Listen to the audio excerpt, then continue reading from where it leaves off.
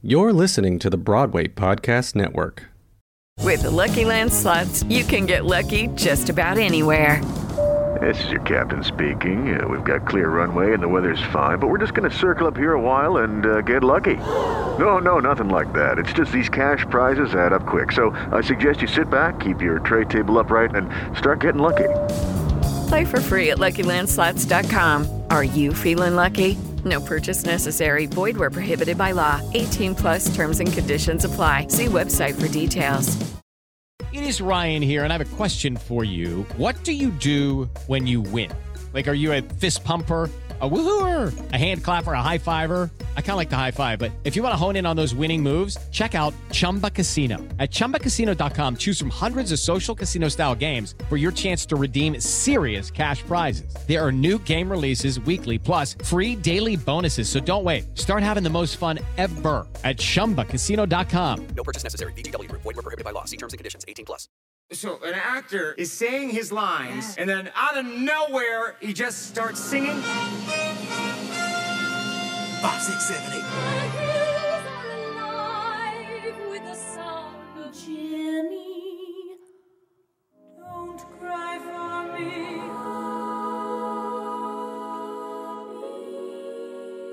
Dun dun dun dun dun dun dun dun. I was certain that you were singing the beginning of Hamilton. Oh. Dun, dun, dun, dun, dun, dun, dun. No, I was. Wait, did you see that performance on John Krasinski's Yes, show? that was so cool. Wow. I think we might be behind in talking about that. I think that was technically last week. It technically was, but one, check out John Krasinski's Good News show. Yeah, super and awesome. Two, the entire original cast of Hamilton got back together to do a Zoom recording of the original of the opening number. That was so stupid. And like Leslie Odom Jr. is giving you the greatest performance you've ever seen in front of a Zoom camera. Just like smoldering, like with his fancy AirPods. With his AirPods in. It was so sick. I know. Oh my God. Welcome to Guys Who Like Musicals. Welcome I'm to Joe Guys Carroll. Who Like Musicals. I'm Dan Tracy. This week we're talking to Robin Herder, star of Moulin Rouge. This was one of the funniest episodes I think we've ever done. This was like a Guys Who Like Musicals pregame. This was a Guys Who Like Musicals pregame. This was Guys Who Like Musicals at the bar. Yeah, for sure. Happy Robin, hour with the guys. I asked Robin what time we should do the interview, and she said sometime around 3 or 4 o'clock because that's when I stop being a homeschooling parent and I start drinking. Right. And so we called her at 4 p.m. and she got on the call with her version of a Long Island iced tea with like pineapple juice or something. It led for a really, really funny conversation. I was wondering if it was going to fall off the rails at some point, but it stayed on the rails. No, she's the best. She's a total party animal and such a talent. Holy cow. Some of the things, if you don't know Robin, she is an absolute gem of an Instagram follow. Her kid is so cute. Her husband is super handsome and super talented. And she is so funny. She does all sorts of cooking stuff and dance videos, and she's a maniac. Some of her credits include Chicago, Chitty Chitty Bang Bang, The Wedding Singer, Grease, Nice Work If You Can Get It, and Moulin Rouge. As we mentioned, we talk about her starring in Chorus Line at City Center as Cassie. We talk about the national tour of Chorus Line. We talk about a million things that she did. God damn it, did we laugh a lot. And when we get to the episode, we'll talk about how she got why she's no longer allowed at Fenway Park. So it was just such a 10, and we're so grateful that she took the time to talk to us. One thing we're trying this week, Dan, do you want to talk about this new thing we're trying? So yeah, of course. As you know, we still don't have any official sponsorship for the show. No ads. Which actually I think has been great because we haven't had to stop the flow of the show for any reason or to bring in any outside influence. We can kind of just tell the stories we want to tell and be the people we want to be, which makes for a nice, like, casual environment for you guys and for us. And so if you want to support us, if you have the means to support us, if you can find it in your heart to support us in this difficult time, we'd appreciate it. We totally understand if you can't, but we'd appreciate it. And we've recently set up a Patreon page. You can go on there. You can see the different tiers of opportunities for you to support the show, and we'd totally appreciate it, and it would help us keep things going and keep growing the show. Exactly. And we just wanted to provide like even more access, even more stuff. And so, on there, for small fees, access to us, access to merch, access to, special access to our guests and various things. It's all there. But it just would support us to continue to make the show and not have to give you a bunch of Squarespace ads in between us talking and our guests talking. So it's something we're trying. If it doesn't work out, then we'll stop it. But we thought that this could be a cool way for us to continue to keep the show going. We'll see. But there's some cool stuff on there, from coachings with Dan and I to sitting in on interviews if you wanted to be a guest and be live with us as we interview people. We're just kind of giving away some stuff like that.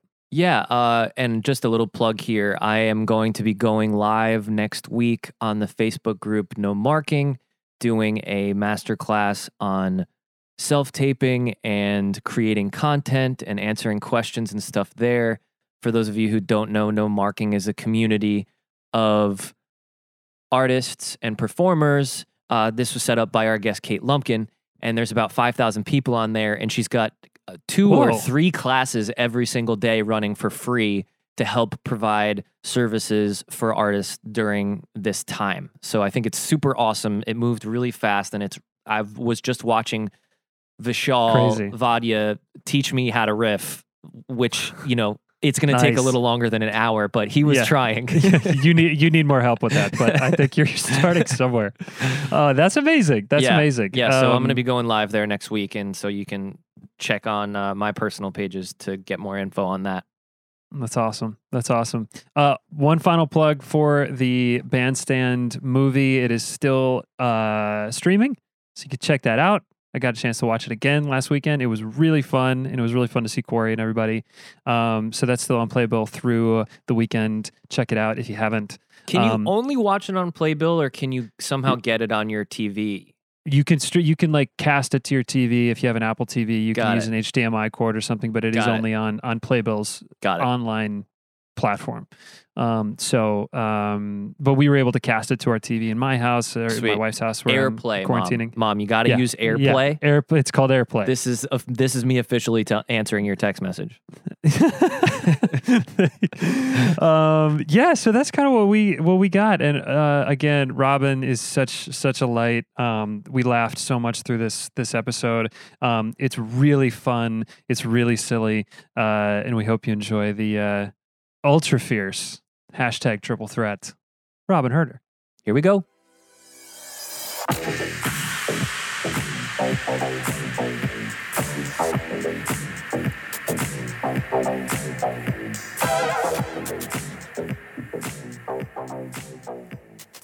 Well, Robin, thank you for joining us. So welcome. This is amazing. What's the drink? What is the yellow drink that we see? I know it looks abnormally yellow right now, but it's literally just pineapple juice with tequila, vodka, gin, rum, triple sec, a little bit of sour mix.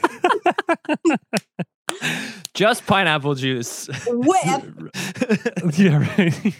And the good part is I did a cup of each. I did a cup of vodka, a cup of gin, cup of tequila, rum, triple sec, cup of simple syrup, and a cup of pineapple juice, and you have a really well mixed drink.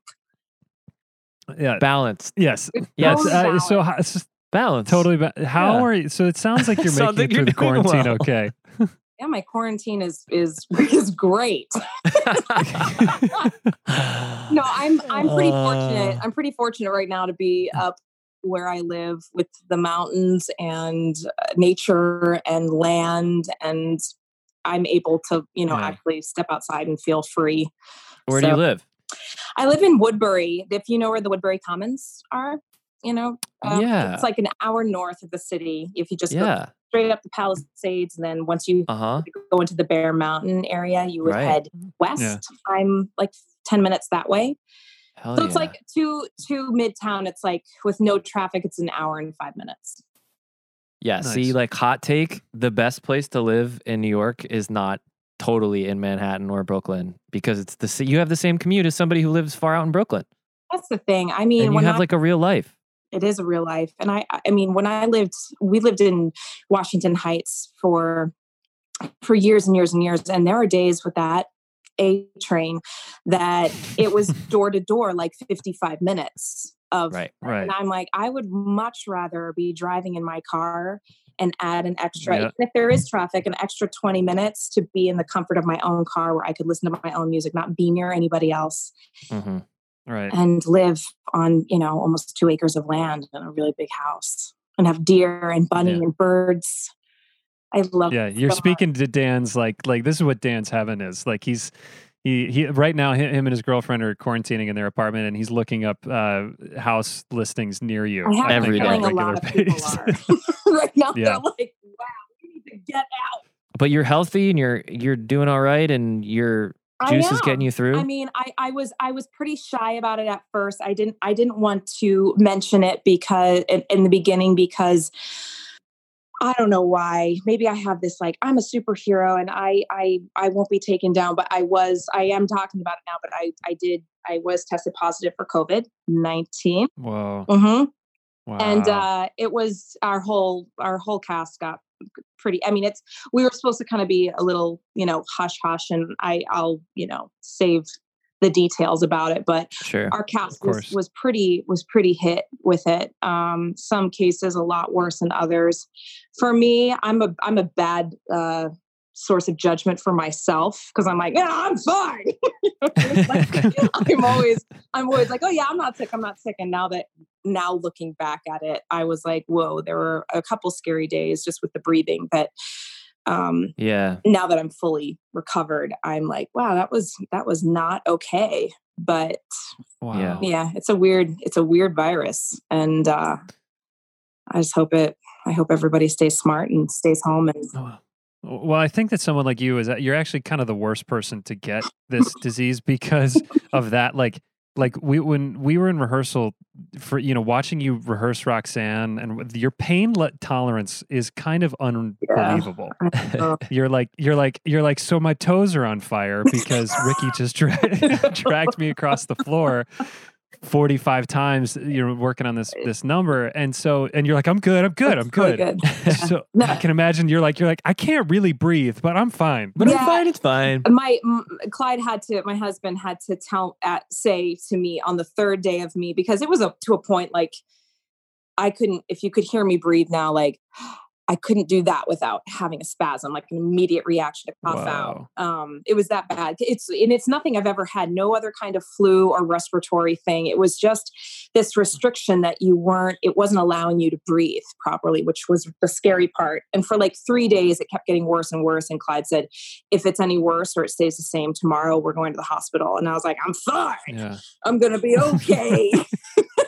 And fortunately, the next day I had this chest thing for about 6 days. And then the next day was when I was like, oh my God, I can actually go a little bit before I went into a spasm. And it kept getting better and better. Wow. But yeah, basically I've been good for like 9 days, I think. And yeah, grateful for my lungs, grateful for my health, and constantly sending out good energy to people that I know and people I don't know that are suffering with this, like much worse than I did. So totally. Yeah. It's totally scary. Mm-hmm. Yeah, such a thing. I mean, and we've seen now more and more shows that, I mean, there's no way that it wasn't going to kind of run rampant through shows. I mean, everybody's just on top of each other all the time. Yeah. But usually it's just like the seasonal flu, or one person gets a sinus infection and then 30 people get sinus infections. Right. This is very different. It's very different. And also it comes and goes, and it lasts a span. I mean, my first symptoms were March 10th. And I was tested positive on the 16th, and I wasn't fully feeling okay until March 27th. Wow. Yeah. And it's like a phantom. It like comes, and I'm like, I mean, to be honest, I was like, I don't know. This is so bad, but I don't care. I was like, babe, I don't know if it's Corona or if I'm hungover. So bad. It's so horrible. But I'm like, all we do is just sit and drink, and I'm like, I'm fine. You know what I mean? Like, yep, okay. right. And I was like, I had a lot of wine last night. I'm like, I don't know, but I'm like, my hips feel like there are two sledgehammers like hammering at it. And then it wasn't until I, took my temperature and it was like 100 for like 7 days, like at 100.1 that I was like, oh, I think it's the corona. Yeah, and then I got the positive results. So anyway, but I'm good now. Cheers. Yeah, good now. Cheers. Totally. I mean, actually, I was texting. We'll get to Max Clayton a little more later in the hour. But we were texting about that, like the morning when you wake up, because really all that we're doing, really a lot of us are sitting around drinking, trying to pass the time. Because what do you just do? It's like it really helps, and to just get to happy hour, which can be basically any time of the day. When that sun starts to tip towards the west. I'm not kidding. I'm literally like, there's that change in the lights. Oh. Yes. Can I switch from my coffee now? Okay, here we go. Yeah. It's so true. But there's a couple hours, but there's a couple days where you switch and you wake up in the morning and you're like, oh my God, I'm dead. This is it. This is Corona. And it's like, no, you just drank a bottle of wine, Joe. That's what that looks like. Anyway, so we're all just doing the best that we can. I have a thing. I have a mug. We'll start drinking at the end of the interview. I thought I could at least get some questions out, and then we can start. I'm being good. I'm just drinking water. I'm not. I started drinking 2 hours ago, but it's fine. It's fine. It's fine. Joe and I were actually productive for the first time in 5 years today, so that was. We actually got a little bit. We got a little work done. Well, that's good. But I also have a 6-year-old that I also, by the way, P.S. FYI, I am a homeschool teacher now. Right. God bless. God bless. How is that going? Yes. It's terrible. Like it's it's terrible. Like I'm not supposed to be a school teacher. I could be a dance teacher. Right. Like I've taught. Right. That was my only job growing up as a teenager. But like giving him also, he does Common Core for math. So is that the new math? Uh-huh. The new math. What the hell? Literally calling my genius 46-year-old brother, sending him pictures being like, this is my kindergartner's math. What is it? Like, what's the answer? It's not math. I took AP Calculus in high school, and I'm like looking at this. I'm like, wait, huh? What do you mean they changed math? Yeah, you know what? That's Incredibles 2. That's what he says in Incredibles 2. When did they change math? Well, it's like 2 + 2 is 4, and it just is because it is. You know what I mean? Right, it's like, don't tell me. It's like they're turning this math into English. Like you've got to write an essay about it. And that's why I always aced English, because I could bullshit my way through everything. I hated math because I'm like, I hate that there's one answer. And now they're like, explain why 2 and 2 is 4 and how many ways can you have 4? 3 + 1 is 4, or 3 and 1. I'm just like, guys, 2 + 2 is 4. Yeah. So exactly. But yeah, it's difficult because my son's very energetic and sassy, and we're very connected and in tune with each other's energies. And we are literally like 2 goats just butting heads at all times, and it's a challenge. It blows. I don't like it. Yeah. I love my son. Well, I think it was Shonda Rhimes who was the first one to tweet, like, I've homeschooled my kids for 1 hour, and I think that all teachers should make $1 billion a year. Yeah. I don't know how they do it with 19. Eh? Like there's 19 kids in his class. I'm like, how do they handle you alone? Right. Right. Plus 18. Anyway, but it's that's a challenge, but I just try to get that over with as quickly as I can and bribe him in so many ways. Just sit down and just do it. Just get it over. Because he's brilliant. He's actually really smart, which I'm like, where did you get that? Because Clyde and I are fine. Like, we're fine. Like I am not like a genius. Okay. I'm real artistic. We're fine. I'm like totally average as a smarty. But he's brilliant. He's top of his class, but he's a mess. Like his behavior is atrocious because he has so much energy and he's bouncing off the walls, but he's brilliant. Right. So he just gets this stuff done so fast. And I'm like, okay, so you finished all your work in an hour and now what do we do? You know what I mean? It's like, and we all don't get a break. So I can't even give them to anybody. It's like, right. really rough. And I don't have a job that I'm here all the time. And I mean, it's amazing. I've always wanted this time with my family because when you're in a show schedule, it's like you just are, especially where I live, there's so much time dedicated to commuting, like literally basically 4 hours a day or 3 hours a day. And this is what I've wanted, but it's just like, the balance gets off. And same for my husband. Yeah. We all need an outlet to like get out and do something for us and then come back. And you know what I mean? Totally. Well, and it's kind of a nice, I love hearing about the family stuff because I remember when we were closing in Boston, you were like, I'm so excited to go home and to be a mom and to be a wife and to be part of like, because we missed our families for that whole experience, obviously. Yeah. And so it was great to, I'm sure, get back, but now it's like, okay, well now the balance is all strange. Well, that's the thing. It's literally like these scales that you just want to keep even. And it's like, I've been asking for it. I'm like, God, I just want to spend more time with my son, spend more time with my family. And now it's just completely shifted. And it's, I'm sure everybody's feeling this way. But it is really, really nice. The one thing I do love waking up, having my mornings with my family, spending these gorgeous days. We've been hiking so much in our mountains. And also like, I finally get to really cook again, which I love, love cooking.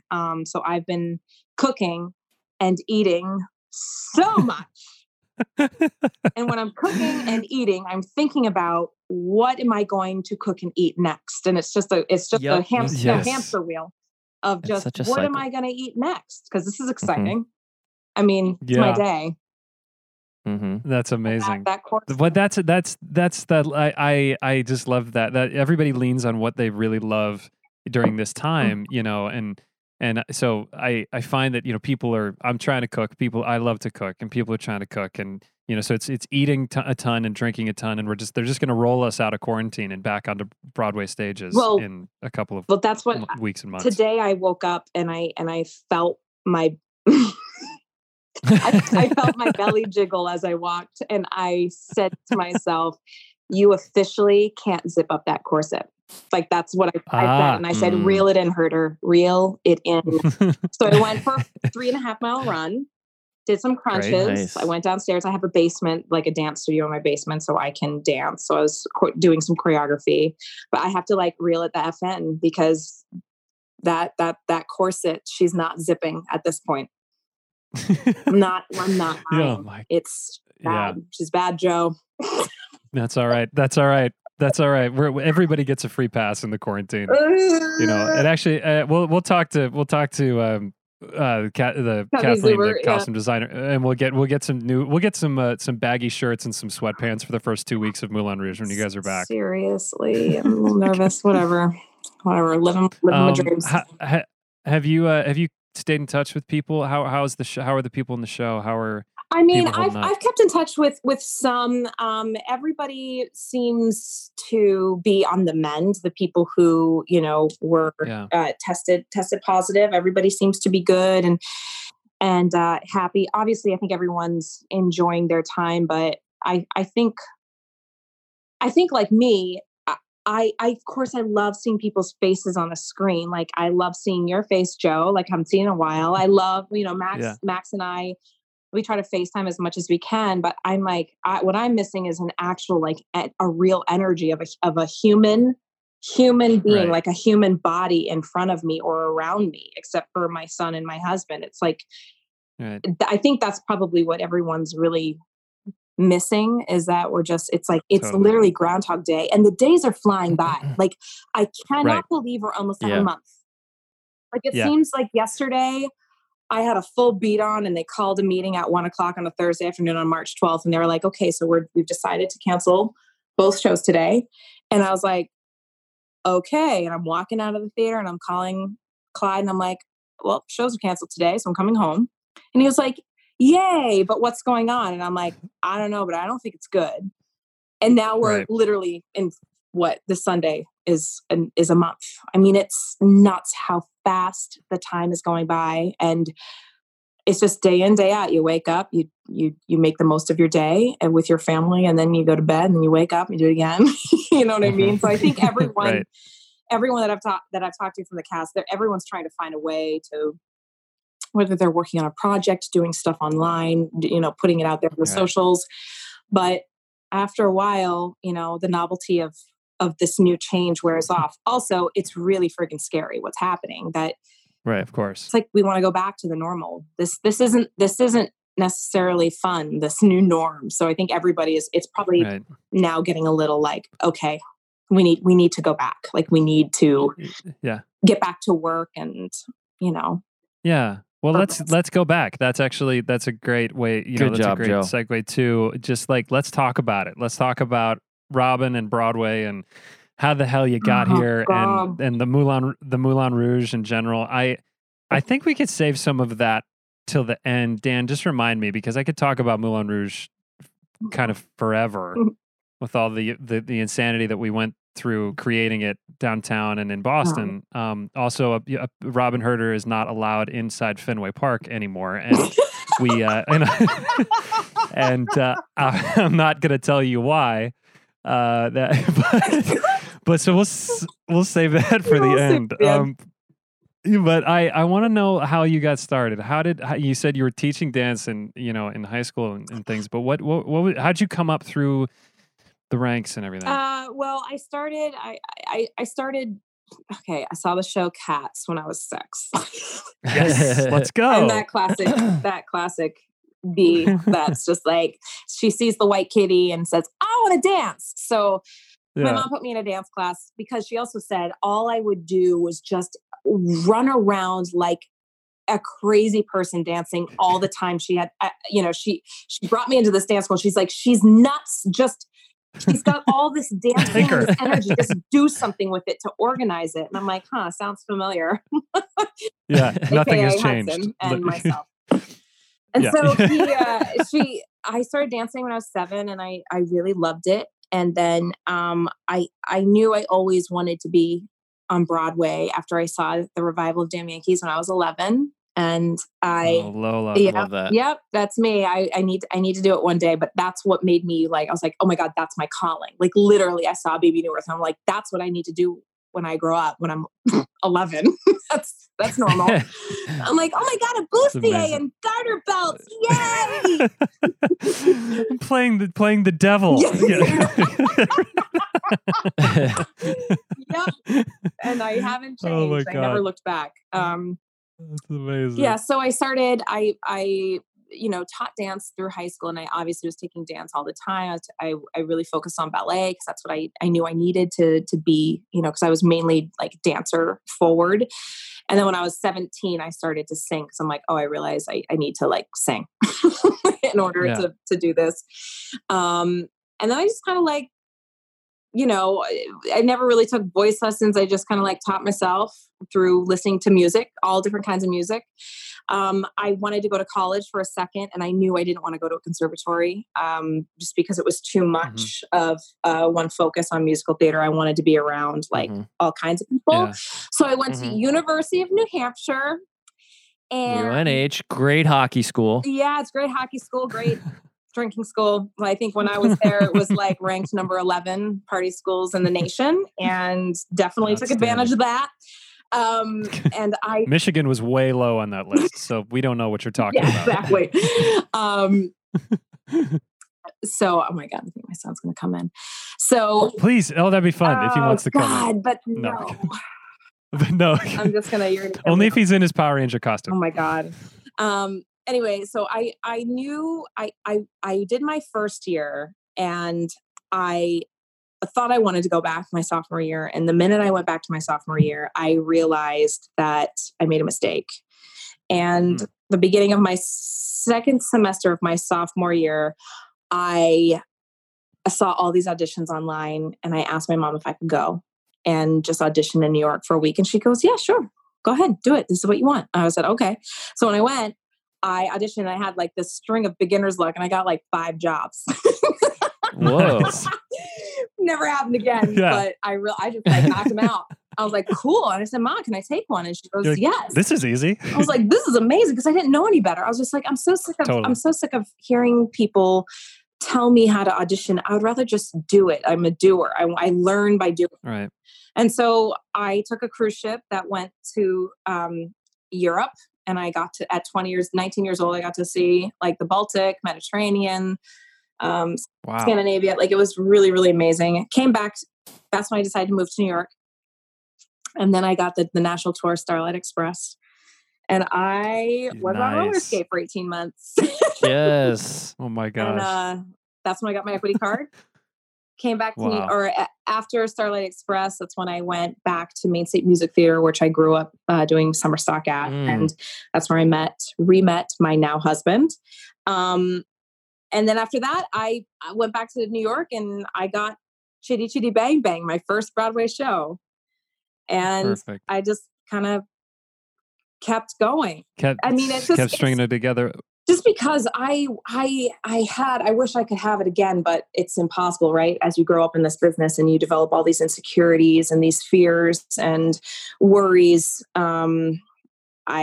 I really had such an open mind, and I didn't know any better, that I just had such a pure love for musical theater and the business back when I was 21, and I was like, oh my God, the business.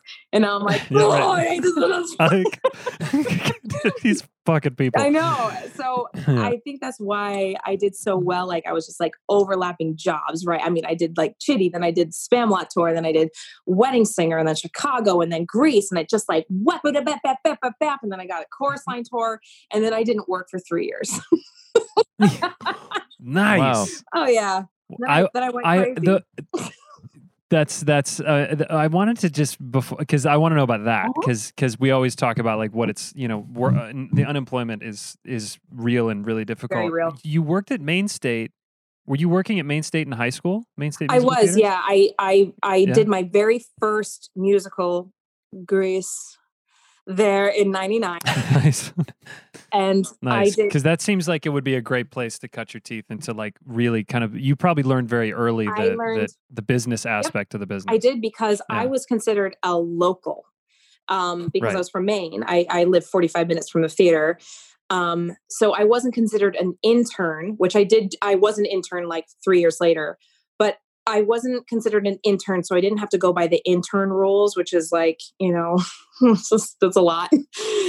So they kind of treated me as equity. So I would have my lunch breaks and my breaks with the equity folk. And I literally just asked them all the questions and learned about the business through the principals who were playing, you know, in Greece. Yeah, the leads. Yeah. Yeah. So, and that's how I learned. And then the next year I went back and I did Victor Victoria as a local.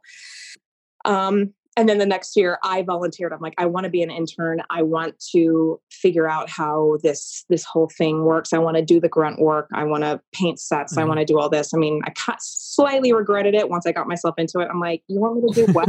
You want me to like rip things out? I was like, I just want to kick my leg and sing. Yeah. But I did it. And that was the year, actually, I was 19. I was an intern. That was the year I met Clyde. And wow. I didn't really talk to him. I was just obsessed with him, but he was there as an equity actor. And I was 19 and I was just like, God, it's Clyde Alves. Music man, music man. Oh my God. And then how did you reconnect? So it was like a joke. Like when we were doing shows, I was like, I'd go into the girls' dressing room and be like, guys, Clyde just put a hand on me, or Clyde just said hi to me today. Like, but we never ever talked. He leaves. I finish out the season doing like, you know, Footloose or something. And 3 years go by, no contact whatsoever. And then I end up, that's after Starlight, when I got my equity card, I called up Main State and I said, hey, I'm an equity member now. Do you need a dancer? And they said, yeah, of course. Come do Follies and Brigadoon and Kiss Me Kate. And I was like, great. And that's when Clyde came back and I was older and I was like, oh, he's mine now. Yeah. I realized I was like, oh, I think I'm actually in love with him. And after 3 years of not having any contact with him, and that was it.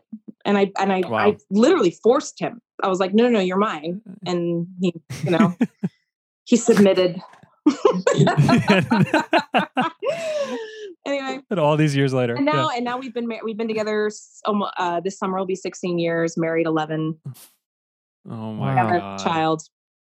It's good. It's all good, and we still really, really, really like each other, which is important. You obviously love your person, but you have to still really like them. That's very important.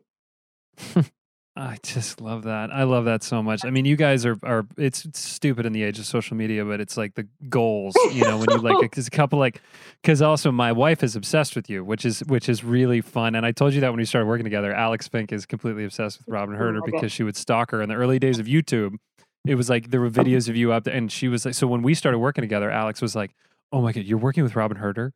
I saw her in The Wedding Singer. It was my first Broadway show, and I'm obsessed with her." Oh my God. So crazy. Yeah. And I was like, wait, Robin? What? Robin? She's a mess. like, I don't know, man. She had 14 beers at the Magician on the Lower East Side last night. So I don't know what you're talking about. Oh man, yeah. I'm keeping it real at all times. Oh, shoot. I just love that. And I mean, we can jump around a little bit because now you know you're in New York, and we sort of cut away from the unemployment phase, but you know you strung together a bunch of jobs, and then was it really 3 years? Was it like So basically, like I am what you would call like typecast, let's say, for like the dumb blonde floozy in those like 1920s to 50s shows. Always had a blonde wig on my head and being a little slut, like like Marty and exactly. like it's just I'm very, very typecast. And once I got Cassie in A Chorus Line, I did the tour for a year. I came back to New York and I was like, okay, this is, I am more than these character, floozy chorus girls from Brooklyn, like that whole thing. And but me saying that, I really messed myself up with thinking what I was right for. I came back. Yeah. I was doing Cassie when I shouldn't have been doing Cassie. I should have been doing Val. That's exactly what I should have been doing. And I was offered it. I was up for Cassie. I couldn't, I didn't get it. Then they were like, well, you want to do Val? And I was like, duh. And cause my husband, Clyde, was cast as Mike already. And I couldn't get out of my Grease contract because I had 2 months left and I had signed a year. So I lost out. Clyde went off on the first 6 months of the tour. And then they came back and they said, hey, let's do Cassie. And or do you want to do Cassie? And I said, okay. But I never felt like that's what I should be doing, because I'm like, I've just been very privileged as an actor so far. I just jumped from one job to another job to another job. And I really care about the show and I care about this woman, Cassie. And I'm like, I have no idea. I feel like I need to live it. And I don't know. I am just saying things that I feel like should have actually happened to me as Robin. And so I did a good faker for a year. That's how I say. I'm like, I can sing it, I can dance it, and I can act it. I said words with a certain tone and a certain emotion on my face to me. And, but I don't think I was right at 27 years old doing the role. And I come back to New York and I felt like crap after the tour because I was so worn down. But I was like, oh, I'm going to do Cassie now, or I'm going to do roles like Cassie. I'm going to be like, I'm a real woman. And I just like Zoom crash failed on every audition. I couldn't get a call back. I would walk into rooms like the desperation was getting so bad. Like I could look down at my legs and my dress and the material on my dress was tremoring, like it was shivering because I was so nervous and insecure and I had no idea. And it was literally from the end of 2009 to 2012 when I started Nice Work. You can get it. Where I did not work at all. Nothing. I mean, thank God, Clyde, he just like hit the pavement. He did, anything goes. He was working. Like he was making sure that we had some sort of money coming in because we were newlyweds. We got married on the Chorus Line tour. So it wasn't until Nice Work came around and I went back to playing a floozy. But you know what? I realized at my age, I was 30. I really realized I know how to make a floozy smart. as an actress. And that's when I started to really figure out that I'm actually like, I'm an actress. Like you're not just like a dumb blonde who sings and acts, you know what I mean? And dances. Like you're trying to get laughs. First. Yeah, exactly. So that kind of boosted up my confidence a little bit. But then my uterus started kicking and I was like, I need to have a baby. And then I got all sad and I was like, I need more than this. Okay. And then I had a baby. Well, but then you got to play Cassie again. And this was the real blessing is that I will never forget, it's one of the best days. You know, when you get a call that you're going to be on Broadway, like that call that you're like, I'm going to make, it's the best day. It's the best feeling. It is the best feeling.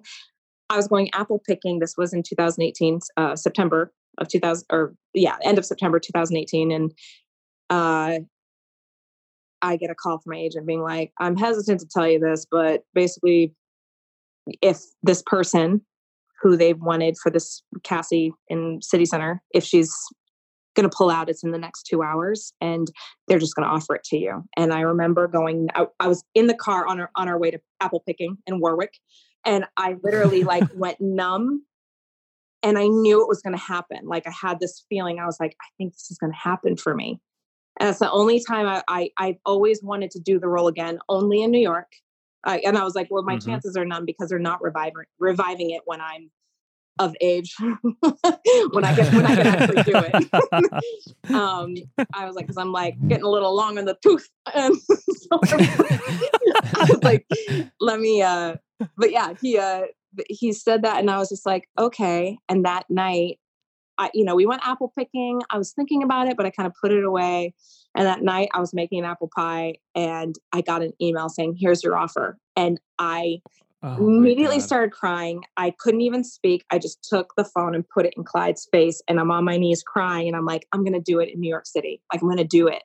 I'm going to do it at 30, how old was I? 36 years old. Like, I'm going to do it when I should be doing it. I know who this woman is now. Like I've gone through it. I've gone crazy, nuts, insecure, throwing myself on my bed, screaming. I've become a wife since the last time I've done it. I've become a mother. I've not worked for 3 years. I understand this business so much more that it was such a gift to go back and do these, 5 performances. And it was, I actually don't know if anything will touch it. Like that week of performing this role at City Center might always be like the ultimate of my career. Like it was magical. And I'm so grateful to be able to get that gift again of playing the ultimate role for a female who is like, you gotta be a dancer.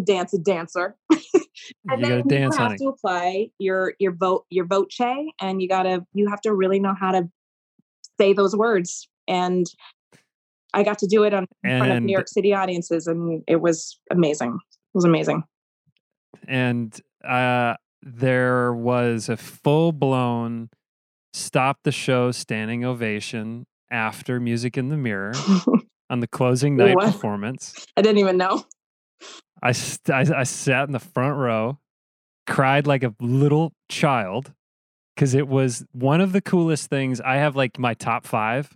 And like that was absolutely in my top 5 theatrical moments of my whole life. Because I knew that most of that story. I didn't realize that you had like you guys got married on the tour. Like, I mean, this is this is just so amazing to put the pieces together. Up. But like, went through life in those. How long was it? 10 years. 10 years. It was a decade. Yeah. And that moment, I didn't even realize that people stood up when at the end of the show, he's like, hey, Tony Asbeck comes up and he goes, hey, Standing O. And he gave me a hug. And I go, what? He goes, they all stood up for you. And I go, no. And I broke down crying because I'm like, I didn't know. I just knew I'm trained to hold that pose. Bjork says, you do not break it until you start to hear the applause die. You stay there. And I just held it and I held it. And then it's funny because I'm in so much pain and I'm so fatigued from holding it that I was also emotional because everyone just kept like clapping. So I was crying because I broke down because I'm like, oh my gosh, this is so emotional, but I'm actually in so much pain as well because I just hit use it so hard because it was my last time. And I'm like, this is the last time I'm doing this fucking dance. And I'm like, I'm going to kick it. So anyway, but it was the best. It was just the best moment. Best. Unbelievable. So I want to go back just a second. What do you think it was in that coming out of that 3-year process that led you to have more confidence, to have better auditions and turn the corner out of that period of unemployment? Is there something you can point to aside from just feeling more confident? I mean, okay, so I always feel like you guys might know that or experience this. When you have a job, you automatically feel a little bit like the pressure is lifted a little bit. Like when you're going in for stuff, when you already have a Broadway gig or, a long-standing gig, you already have that confidence behind you that I'm like, oh, it's okay. So that alone, that takes so much pressure off. And it's amazing that type of energy that's taken away from you across the table or behind the table, they don't sense that anymore. So they're like, oh, great. Totally. They're immediately already more intrigued because they're not sensing your desperation, all of your insecurities. So basically from nice work, well, I mean, for me really, which is kind of an interesting thing, I had a baby and I was out of work. I mean, I was, basically I was really fat for a long time. like I breastfed for a year and all those cute girls are like, oh my God, the breastfeeding just takes the weight right off. I was not that gal. And I was a fluffy, 200. I was a fluffy muffin for a long time. And it wasn't until it was basically 2 years that I auditioned for a couple things but I was really like staying at home. But I will say having a baby changed the game for me because you really don't give a fuck anymore. You're like, I have a human. So that automatically lifts so much off your shoulders. Also, I knew that like I had my husband that was providing at the time, like he was working and I was like, it's okay. But also I'm like, you walk into that room being like, I don't have time for this shit. Like I have to go pump. Like I have to go. Yeah, right. Baby. Like I have to, you know what I mean? And that literally was the best thing that could have happened to me because I'm doing better. I'm doing way better now at post baby than I was beforehand. And my whole outlook on life now is and the business is better because I'm like, I kind of have that attitude. Like, I don't have time for this shit. You know what I mean? Yeah. Right. But also you have this fire in you that you want to work harder because you look at this face and you're like, I want to give you the best goddamn life I can possibly give you. And that automatically fuels this desire and this determination and this drive even more. So for me, and I think a lot of moms, like I've seen so many moms who are my age that, had a baby when they like turned 30, 31, and then they're coming back and they're better than ever. And I swear to God, it's because you have that child and you're like, you're doing this not for yourself anymore. You are because you love it, but you're doing it because you're like, I have this purpose. I need to work for this. Oh my God.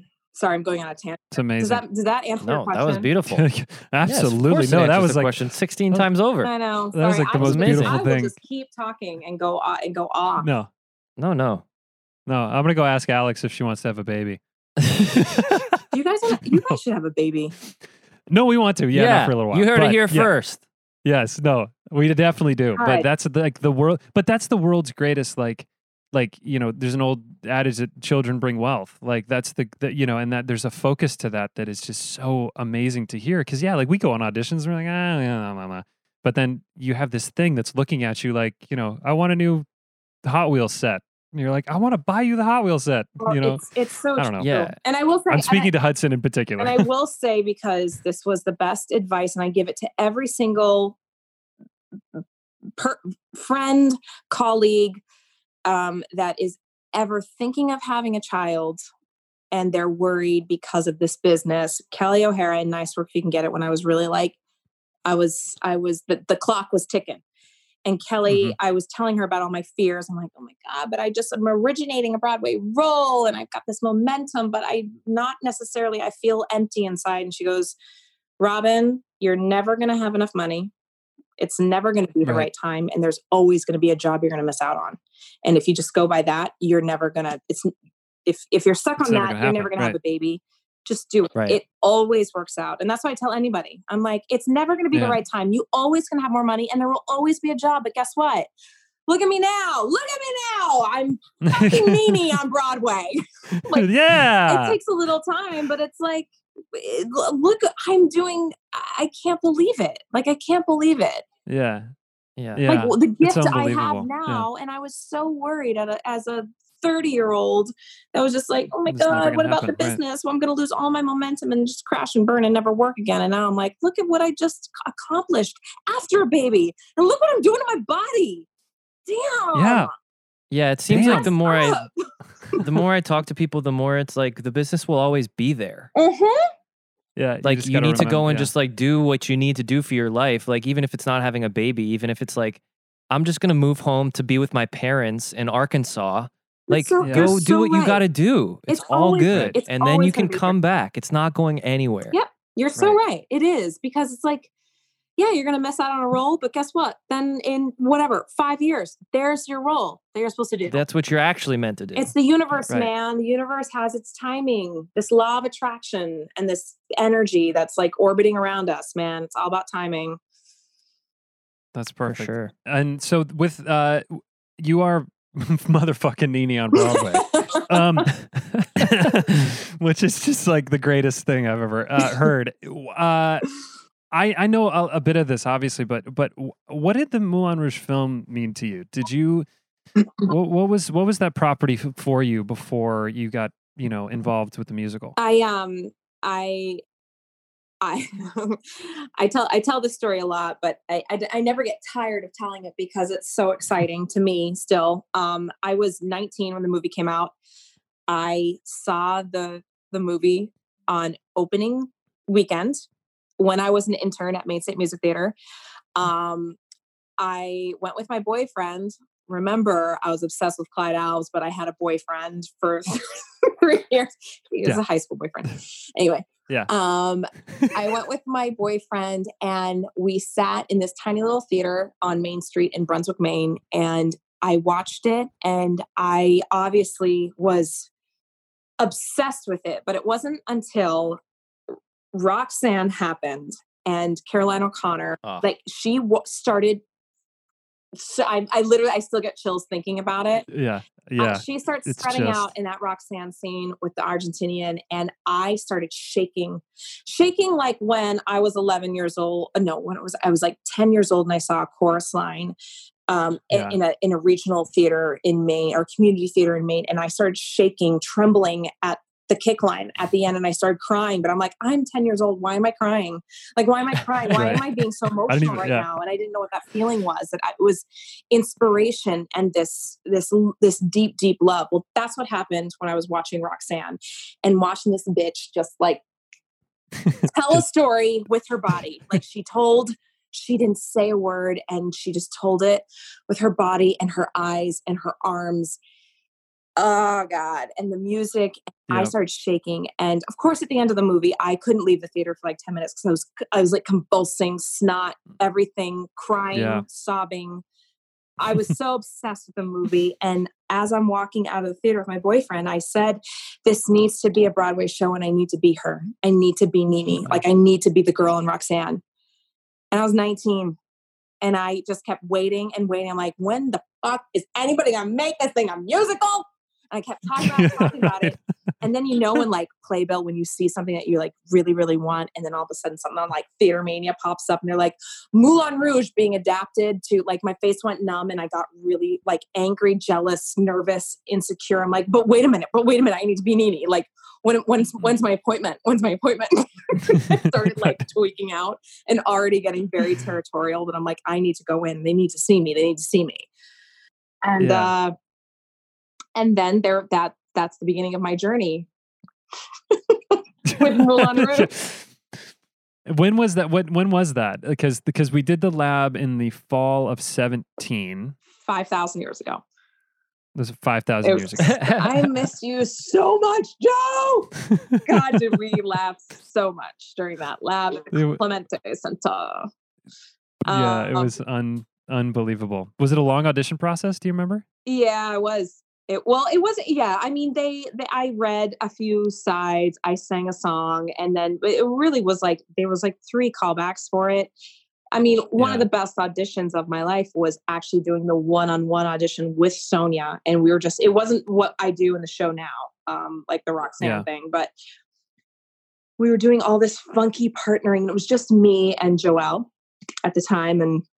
And I just remember living my dreams and literally like a lace bra and panty and a garter belt. Like I was like, I just didn't care. And I was like, yep, I'm in lingerie doing a tango, rolling around on the ground, and I was living my goddamn dreams. Like I was like, this is right.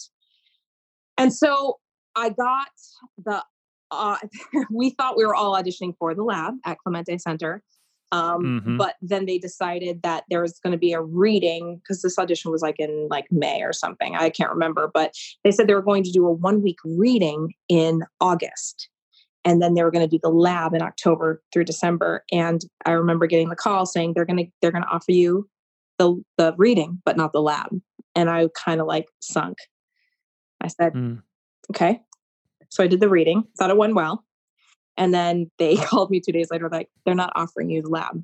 And my whole world battered. Like I remember being at our local pool and Clyde, I made Clyde go back to make more roadies because we lived 2 minutes away from the pool. And I was like, I need another margarita. Can you just go home and make more? And so when he left, that's when my agent called and they're like, they want to exhaust all other options before offering you the lab. And I died. Like literally died.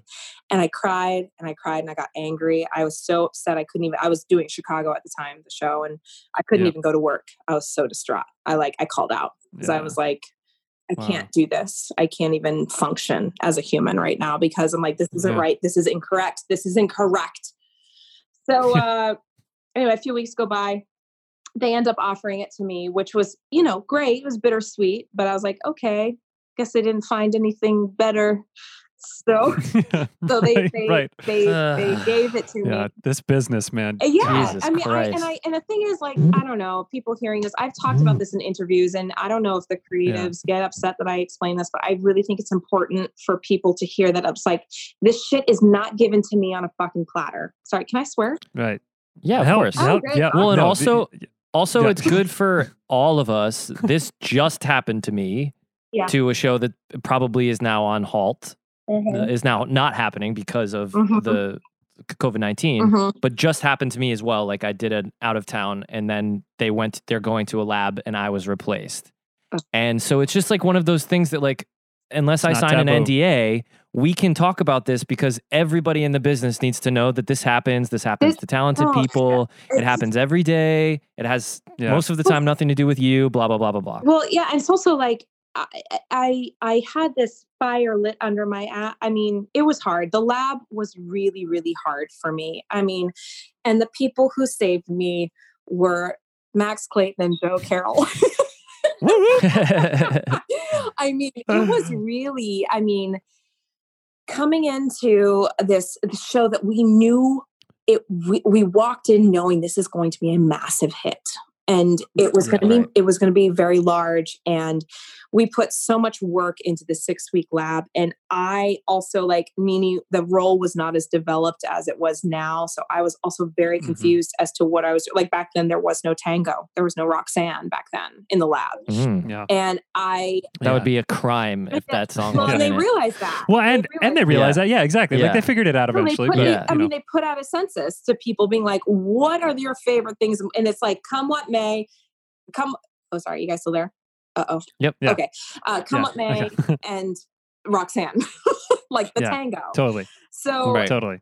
It was, the lab was difficult for me. And I also was like another 6-week audition because we all knew that the next offer coming up was Boston and Broadway. And because we knew the tryout was going to be in Boston. And so I did not get, I felt very much so that I was auditioning for 6 weeks to try to get an offer, not even for both of them, but like, it wasn't until our last presentation at intermission that I got a call from my agent being like, they're offering you Boston. And I said, and Broadway? He said, just Boston. I said, you make sure it's Broadway as well. I'm like, I can't do this anymore. Like, I can't. Right. I'm working so hard. And then, I feel like I didn't even like, I felt like I actually like proved my worth on opening night in Boston, where people were like, oh, yeah, you're good. That's it. You're an actor.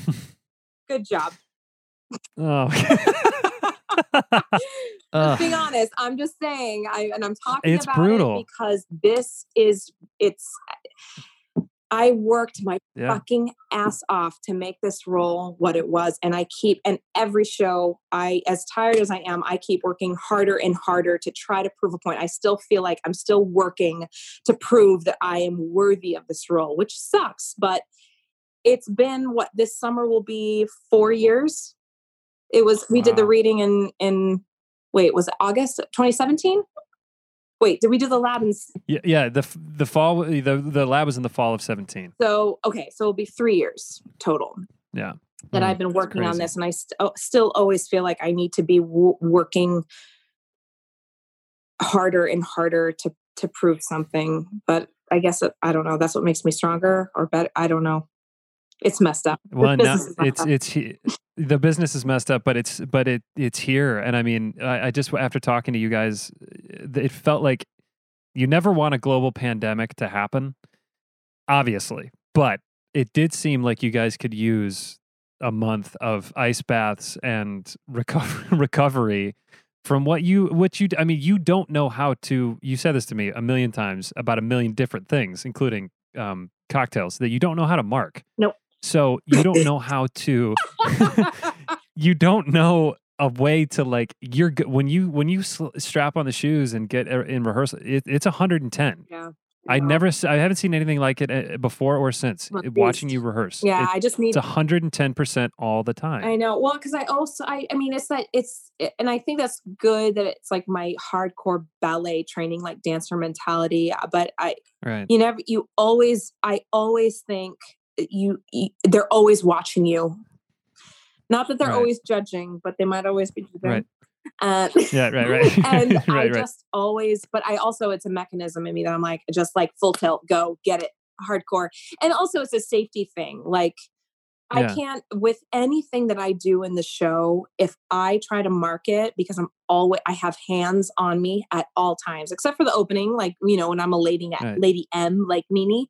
But any other time when I'm like working with Ricky, who plays Santiago, or my 4 guys in Roxanne or Bad Romance, like you can't mark, because that's when if you want to take it easy and you've got other hands on you, that's when things will get dangerous and you could get hurt. And all I'm trying to do is stay in the show. Like I hate missing 100%. So much. I hate it so much.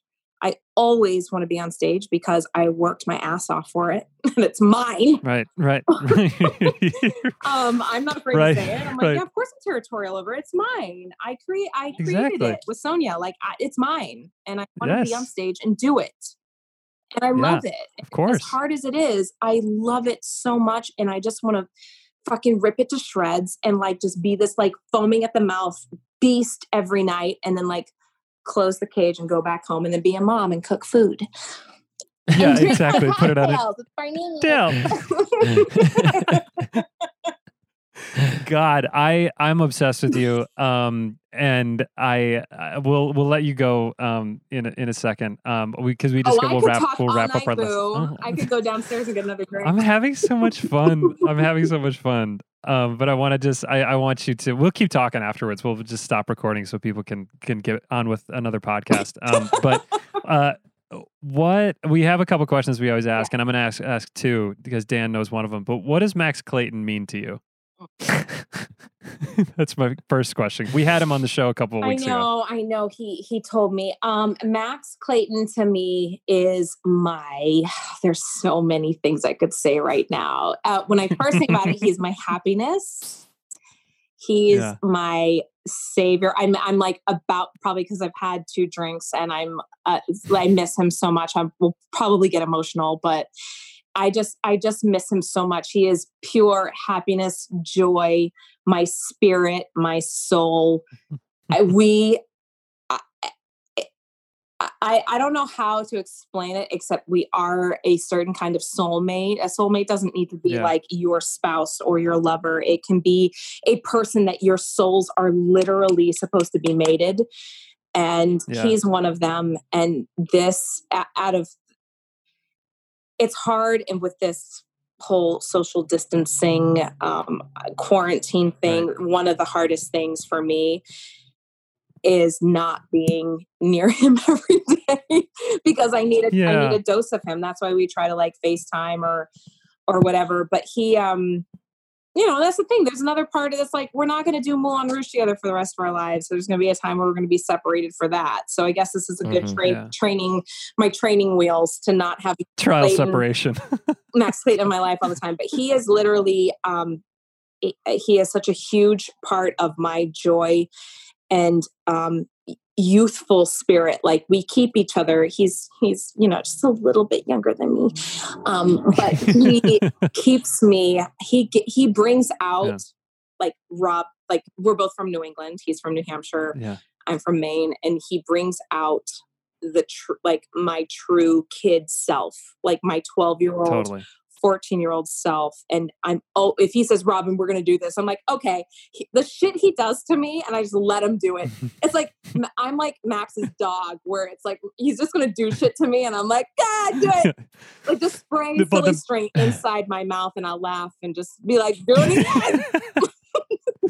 And if you don't know what we're talking about, it's all over Instagram, everyone. So go to his page, Max, go to my page. Got it. Exactly. He has a whole section of his highlights that's just Robin. You know that he had to make another highlight because he maxed out. Austin maxed it out. Yeah, Robin 2.0. Amazing. That's where you can see Fenway. Yeah, and that's where you can see bits from Fenway, which was one of the absolute best nights. Days. One of the best days ever. One of the best days ever. From what I remember through my phone. Like, looking at my phone, that's what I remember. Exactly. But Robin did get kicked out of a bar at Fenway, and it was just until I was kicked one of the best out, things ever. I was just denied entry.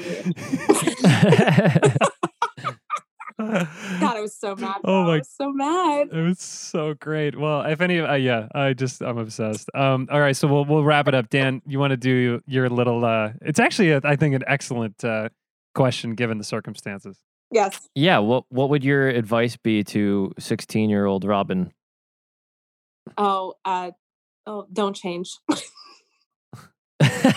Yeah. Yeah. I love that. No, I don't change.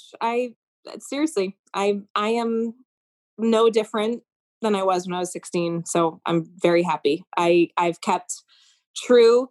I'm older and maybe a little bit, more tired, but I would say keep exactly what you're doing because it's the right thing. Honestly. Oh man, that's the best. Mm-hmm. Last week we talked. It's so true. I would not change a thing. When I was 16, I had just come back the summer. I had done Broadway Theater Project. It was 98, and I learned so much. But it was my first like introduction to like real like Broadway music theater, where I had like Anne Reinking teaching me and Dilys Croman teaching me, and all these amazing Gregory Hines. I had a tap class with Gregory Hines. And I had all these people. And what? Yeah. It was an amazing summer for me. I only did 1 year of Broadway Theater Project, but it was so influential, like the most influential. And I came back to my ballet school and I taught everybody everything I learned. And I was still nuts. I was still myself. I was still breaking the borders of like, I was like the rogue ballerina in my ballet company, but I was just like, I want to do Broadway.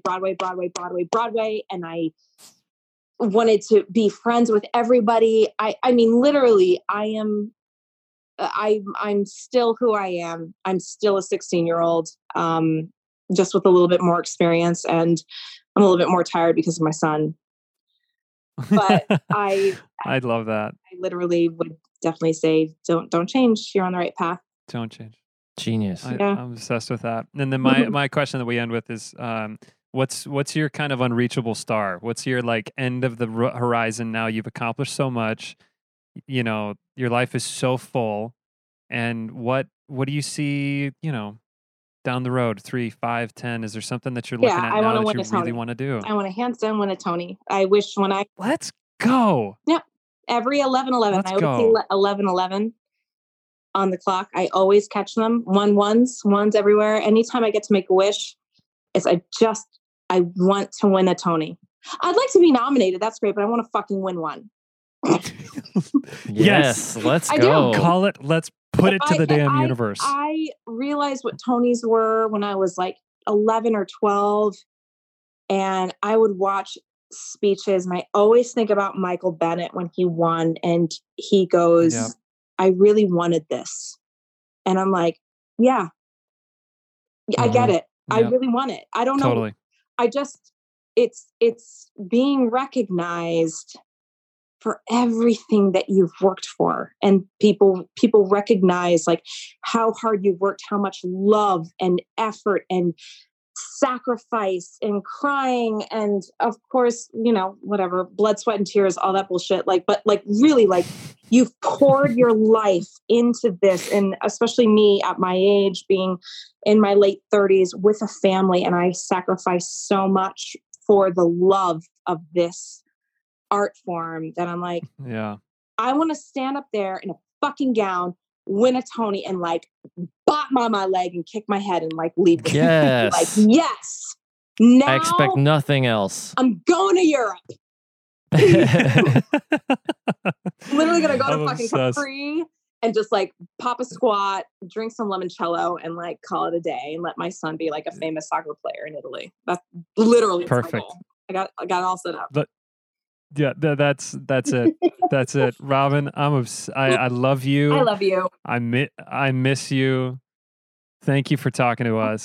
Thank you for talking to us. This was so fun. Oh, this was a treat to my, what is it? Tuesday? What day is it? Tuesday. It's a Shmunimiltios. It's a Smiandias day.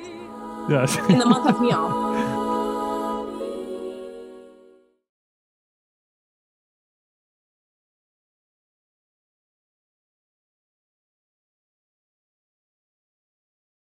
Hey, it's Leslie Odom Jr. here on the Broadway Podcast Network to tell you about the Rise Theater Directory, a program of Maestro Music. Rise is a national online resource designed to connect and empower backstage and administrative and creative theater professionals from underrepresented backgrounds. If you work or aspire to work in the theater community, this can help you find your next project. And if you hire theater professionals, search the Rise Theater Directory to find your next team. Create your profile now and get more information by visiting risetheater.org. That's theater with an RERISETHEATRE.org, because only together we rise. Hello, it is Ryan, and we could all use an extra bright spot in our day, couldn't we? Just to make up for things like sitting in traffic, doing the dishes, counting your steps, you know, all the mundane stuff. That is why I'm such a big fan of Chumba Casino. Chumba Casino has all your favorite social casino-style games that you can play for free anytime, anywhere with daily bonuses. That should brighten your day a little. Actually, a lot. So sign up now at ChumbaCasino.com. That's ChumbaCasino.com. No purchase necessary. VGW Group. Void where prohibited by law. See terms and conditions. 18+.